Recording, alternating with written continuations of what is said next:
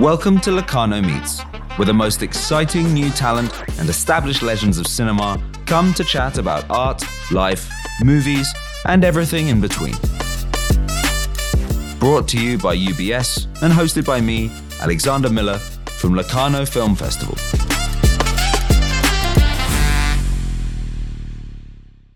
It has not been a bad year for the American actor David Krumholtz. First, he gets the best reviews of his career for feeding slices of orange to Cillian Murphy's Oppenheimer in the Christopher Nolan blockbuster, and now Lousy Carter has arrived. After a career stretching back to childhood, defining Christmas for a generation of American kids in The Santa Claus, and shining in the frankly brilliant Addams Family Values, through a long period as a supporting actor, comedian, a star of stage, and lead in the hit TV show Numbers, David has now moved into the center of the cinematic frame with Lousy Carter. Directed by Bob Byington, the long-suffering indie auteur from Austin, is the story of Lousy, a man of unrealized potential, confronting and embracing death as an excuse to try one last time to achieve something small in his life. In Lousy Carter, you play a guy who describes himself as, he was once a child prodigy. He was a prodigy. As a former child actor, could you see yourself in Carter in that way? Wow. My ego was very tiny when I was young. I had gotten really lucky becoming an actor. Literally was discovered haphazardly, sort of by accident, and thrown onto a Broadway stage when I was 13. So Addams Family Values was 2 years after that, and it was a very busy 2 years. So once I started working, I was off to the races, and I was just blown away by the privilege of it all. I grew up a major movie fan. I saw 2 movies a weekend. I saw every 80s comedy that you can imagine. I saw it. Anything obscure, I was there in theaters with my dad, who didn't know what else to do with me but take me to movies. And I had studied the work of people like Bill Murray and Dan Aykroyd, but I wasn't studying for any other reason than more of a clinical sort of like critical study. And then I became an actor, and I realized, I'm the one. I'm not scared. Mm. I was still sort of getting over the fact that I had some inner bravery that I didn't realize I had. So it was all very much an exploration that time. I didn't feel like I was peaking or that I had no idea. To be honest with you, I had no idea what I was doing. Sure. Other than just having a lot of fun and thinking, boy, am I lucky. Like, wow, this is crazy. So it was all, very humbling. But yeah, I didn't consider myself a prodigy by any stretch of the imagination. I consider. Looking back, I absolutely was. I mean, I was a stunningly present actor at the age of 15. So, Lousy Carter, if you put that much energy and time into playing somebody that's sad, does that make you sad? I didn't see him as sad. What did you see him as? I saw him as free, released, if you will. He gets the death sentence. He gets the news that he's going to die. And I could have played it burdened and certainly there are shots where you get the idea, shots of me and riding trains and walking, and I look kind of pensive. But it's more pensive than sad. I felt that this was a story. If you connect the dots, it's a story about a guy who is not well liked by not only his friends, but his ex-girlfriend and his family. He's not well liked. And he has set up a very unpleasant reputation for himself. And now he has this thing that sort of validates, in a way, his way of being, which is that he's going to die, and what does it matter? And he doesn't try to be extra nice from that point forward. He's just still very much himself, but he's got his own little secret, which he can secretly hold over everyone, it's one of those things of you'll miss me when I'm gone. You know, you'll attack me when I'm here, but you'll miss me when I'm gone. And boy, are you going to be shocked. It's sociopathic, psychotic, really. But he, you know, I always read the script as someone who was released, who the news wasn't so bad. He found out he was going to die. It's not so bad for him. He's done anyway. You know, he's burned a lot of bridges. And so he has these two very simple goals. He wants to teach his favorite book, teach a grad class about his favorite novel, and get laid. And, you know, he barely gets laid, or he does get laid, but he gets in trouble for it. The teaching of his novel goes to crap. I mean, his students could care less. And the one student that really cares actually thinks the book isn't that great. Yeah. And so it all just is more confirmation that, yeah, it's time to go. So that when he does find out that he's not going to die, that's when I would imagine if there were more sort of scenes of story between that moment and the moment that he actually, you know, gets whacked, there would be some sadness. Now he didn't have this torch anymore. He didn't have this burden to bear, you know. I think people... He's not kind of elevated by tragedy. Yeah, I mean, look, exactly. I think he identifies with the misery of it. He's, you know, he identifies with the misery and he's happy to it. It's a natural fit. I think it's really, really funny that when he finds out he's going to die, that his goal is to complete an animated project based on a book that he hasn't explored whether he can do it legally or not. Right. He doesn't care. What's the worst that could happen? He'll be dead, you know? So I don't see him as sad. I see him as validated in a weird sort of sick way. But it depends on how you look at it, whether it's sick or not. You know, some people have not much to live for, you know? Some people's lives are so complicated. Or their personalities are so complicated that they have a hard time fitting into any category in life. That makes life harder. So death is, at least, you know, the end of that torture. So that's how I played it, at least. I didn't want to play sadness, and Bob didn't want me to play any sadness. That would have been maudlin. And it's also in a comedy or in even a drama, you don't want to tell the audience how to feel. You know, were there to be some sort of lamenting, crying scene where my character breaks down, I think then you're saying to the audience, this is sad. He's sad, so you should be sad too. That's a silly thing to do. And also, it's a comedy, man. You know, yesterday at the Q&A, people were saying the comedy they were saying, well, the comedy is about, it's a satire and a statement about the state of America.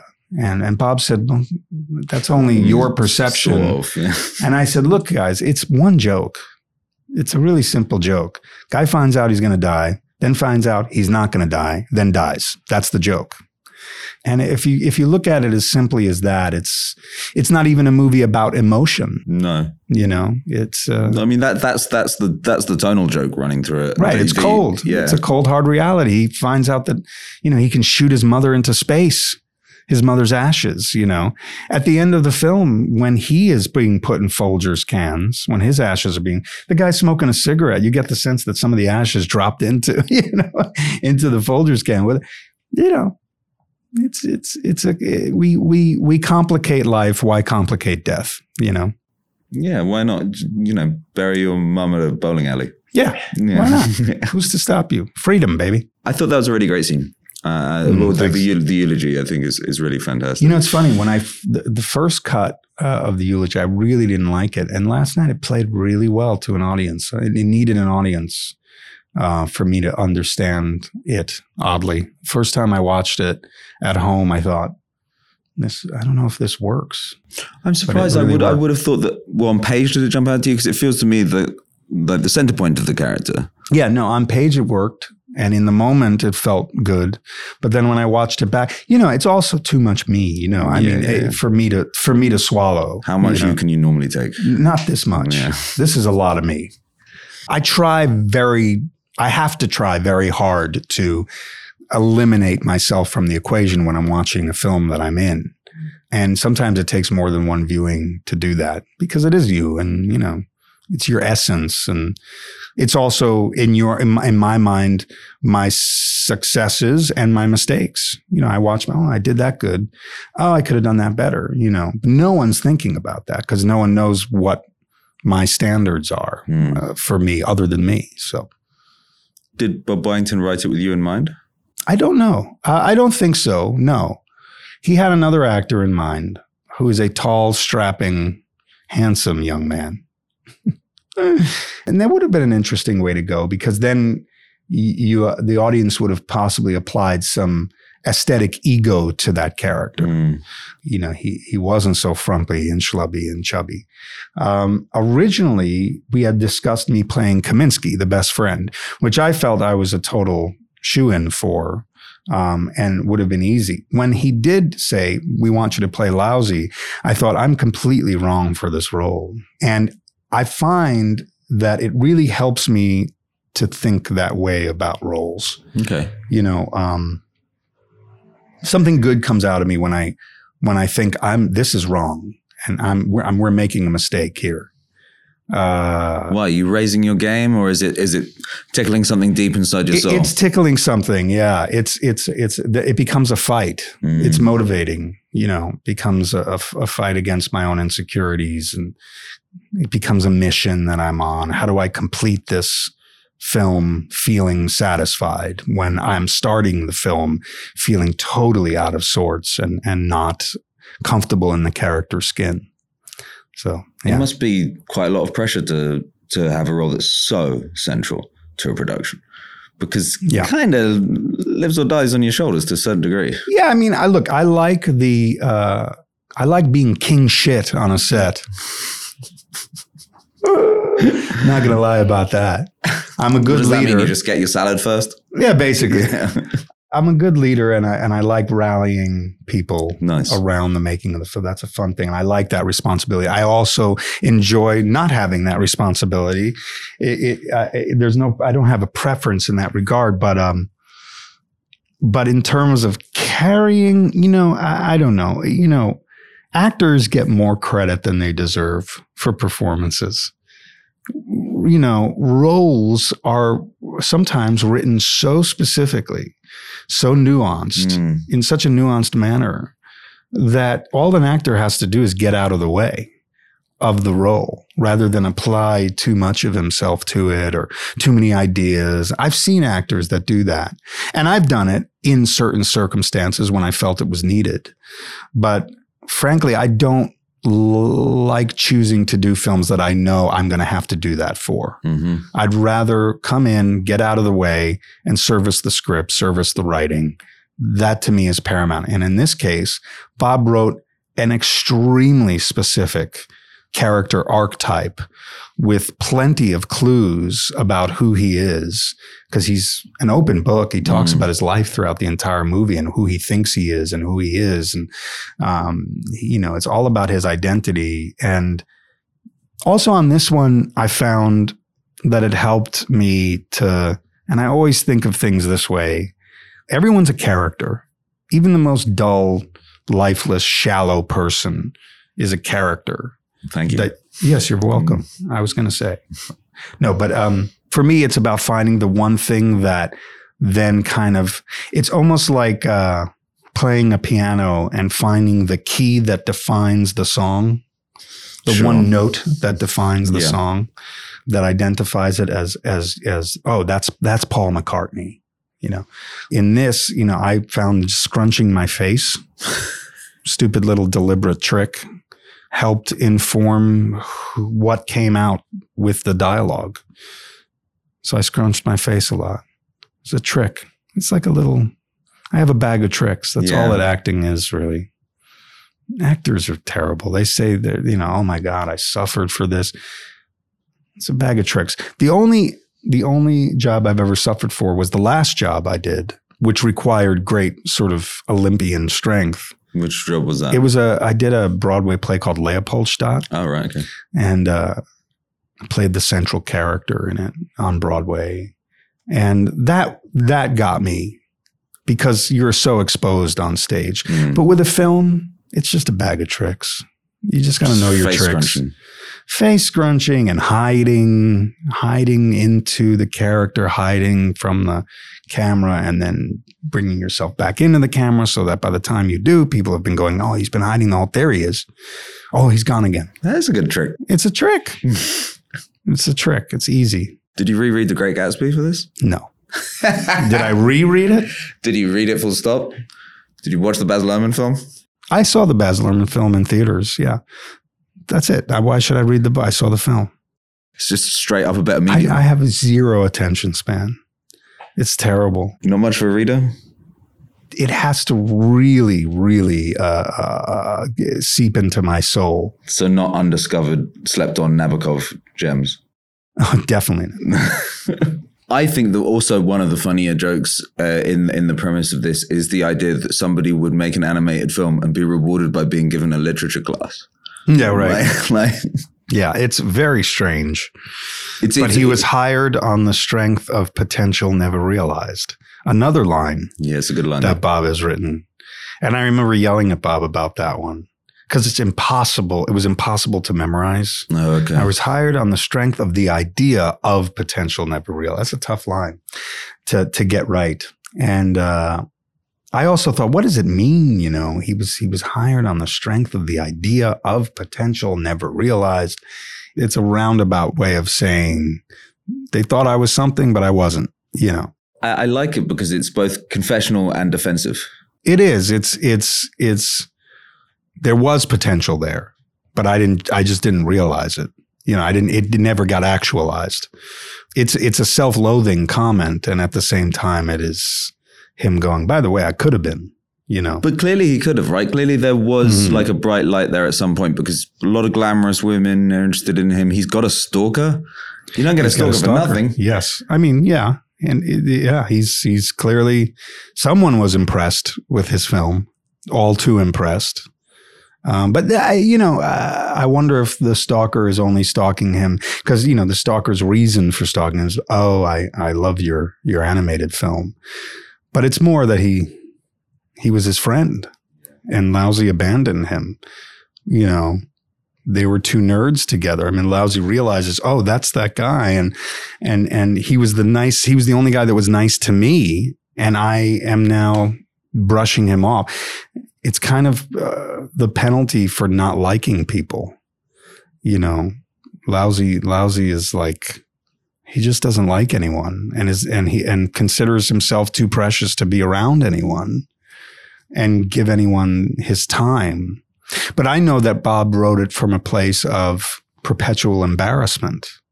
Lousy, for as eloquent as he is about describing himself and hyperbolic about it, I know that Bob wrote Lousy from a place of deep embarrassment. This is a defective man, a defective character. And that's something I also related to heavily. And one of the reasons I enjoy working with Bob, because we have that in common. I live in a state of perpetual embarrassment.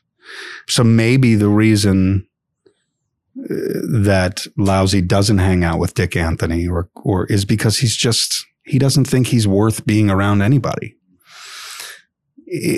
I think the best way to watch Lousy Carter is with some empathy for Lousy.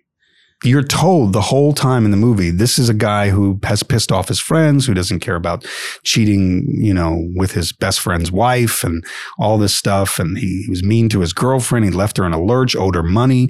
You know, he leaves a trail of resent in his path. But who doesn't? It's very honest. It's a very honest, almost autobiographical as a piece as Bob has ever written. So, is Lousy a real first name? Fuck if I know. I don't ask these questions to Bob. You know why? Because when you do, he gets upset. Don't ask me that. For a while, he was saying, I wrote it from my unconscious. And I would say, you mean your subconscious? And he would say, no, my unconscious. And I said, dude, that doesn't make any sense. If you're unconscious, you're literally asleep or you're passed out. You mean your subconscious? Fine, my subconscious. I wrote it from my I wrote it, and I don't know why I wrote it. Okay, that's what I'm trying to say. So I don't get into arguments with him like that. It feels like he's got a bit of a troupe. Yeah, Kevin Corrigan, Martin Starr, his regulars. He's very specific with his tastes. I don't know why he likes me. Honestly, maybe he saw Adam's Family Values. Maybe that's it. It might be that. Because he tends to love more sort of off-kilter, offbeat people, and I don't know if I am that. I don't know what I am. So whatever it is, I'm not questioning it. It was a job. Someone gave me a job at the end of 2021 when all hell had broken loose, and we were still getting over the pandemic. It was December. There was nothing else going on. What the fuck? Why shouldn't I do it? Actors come up with such bullshit. It's amazing to me. You listen to an actor go, wow, I felt that this was a way for me to communicate how I feel about this. Bullshit. You took a job. Yeah, you felt it was a way for you to pay your rent. You had nothing to do. Yeah. Are you kidding? All right. Well, look, thank you very much for it. Joining us. Yeah, wonderful. Good. A great thanks to David.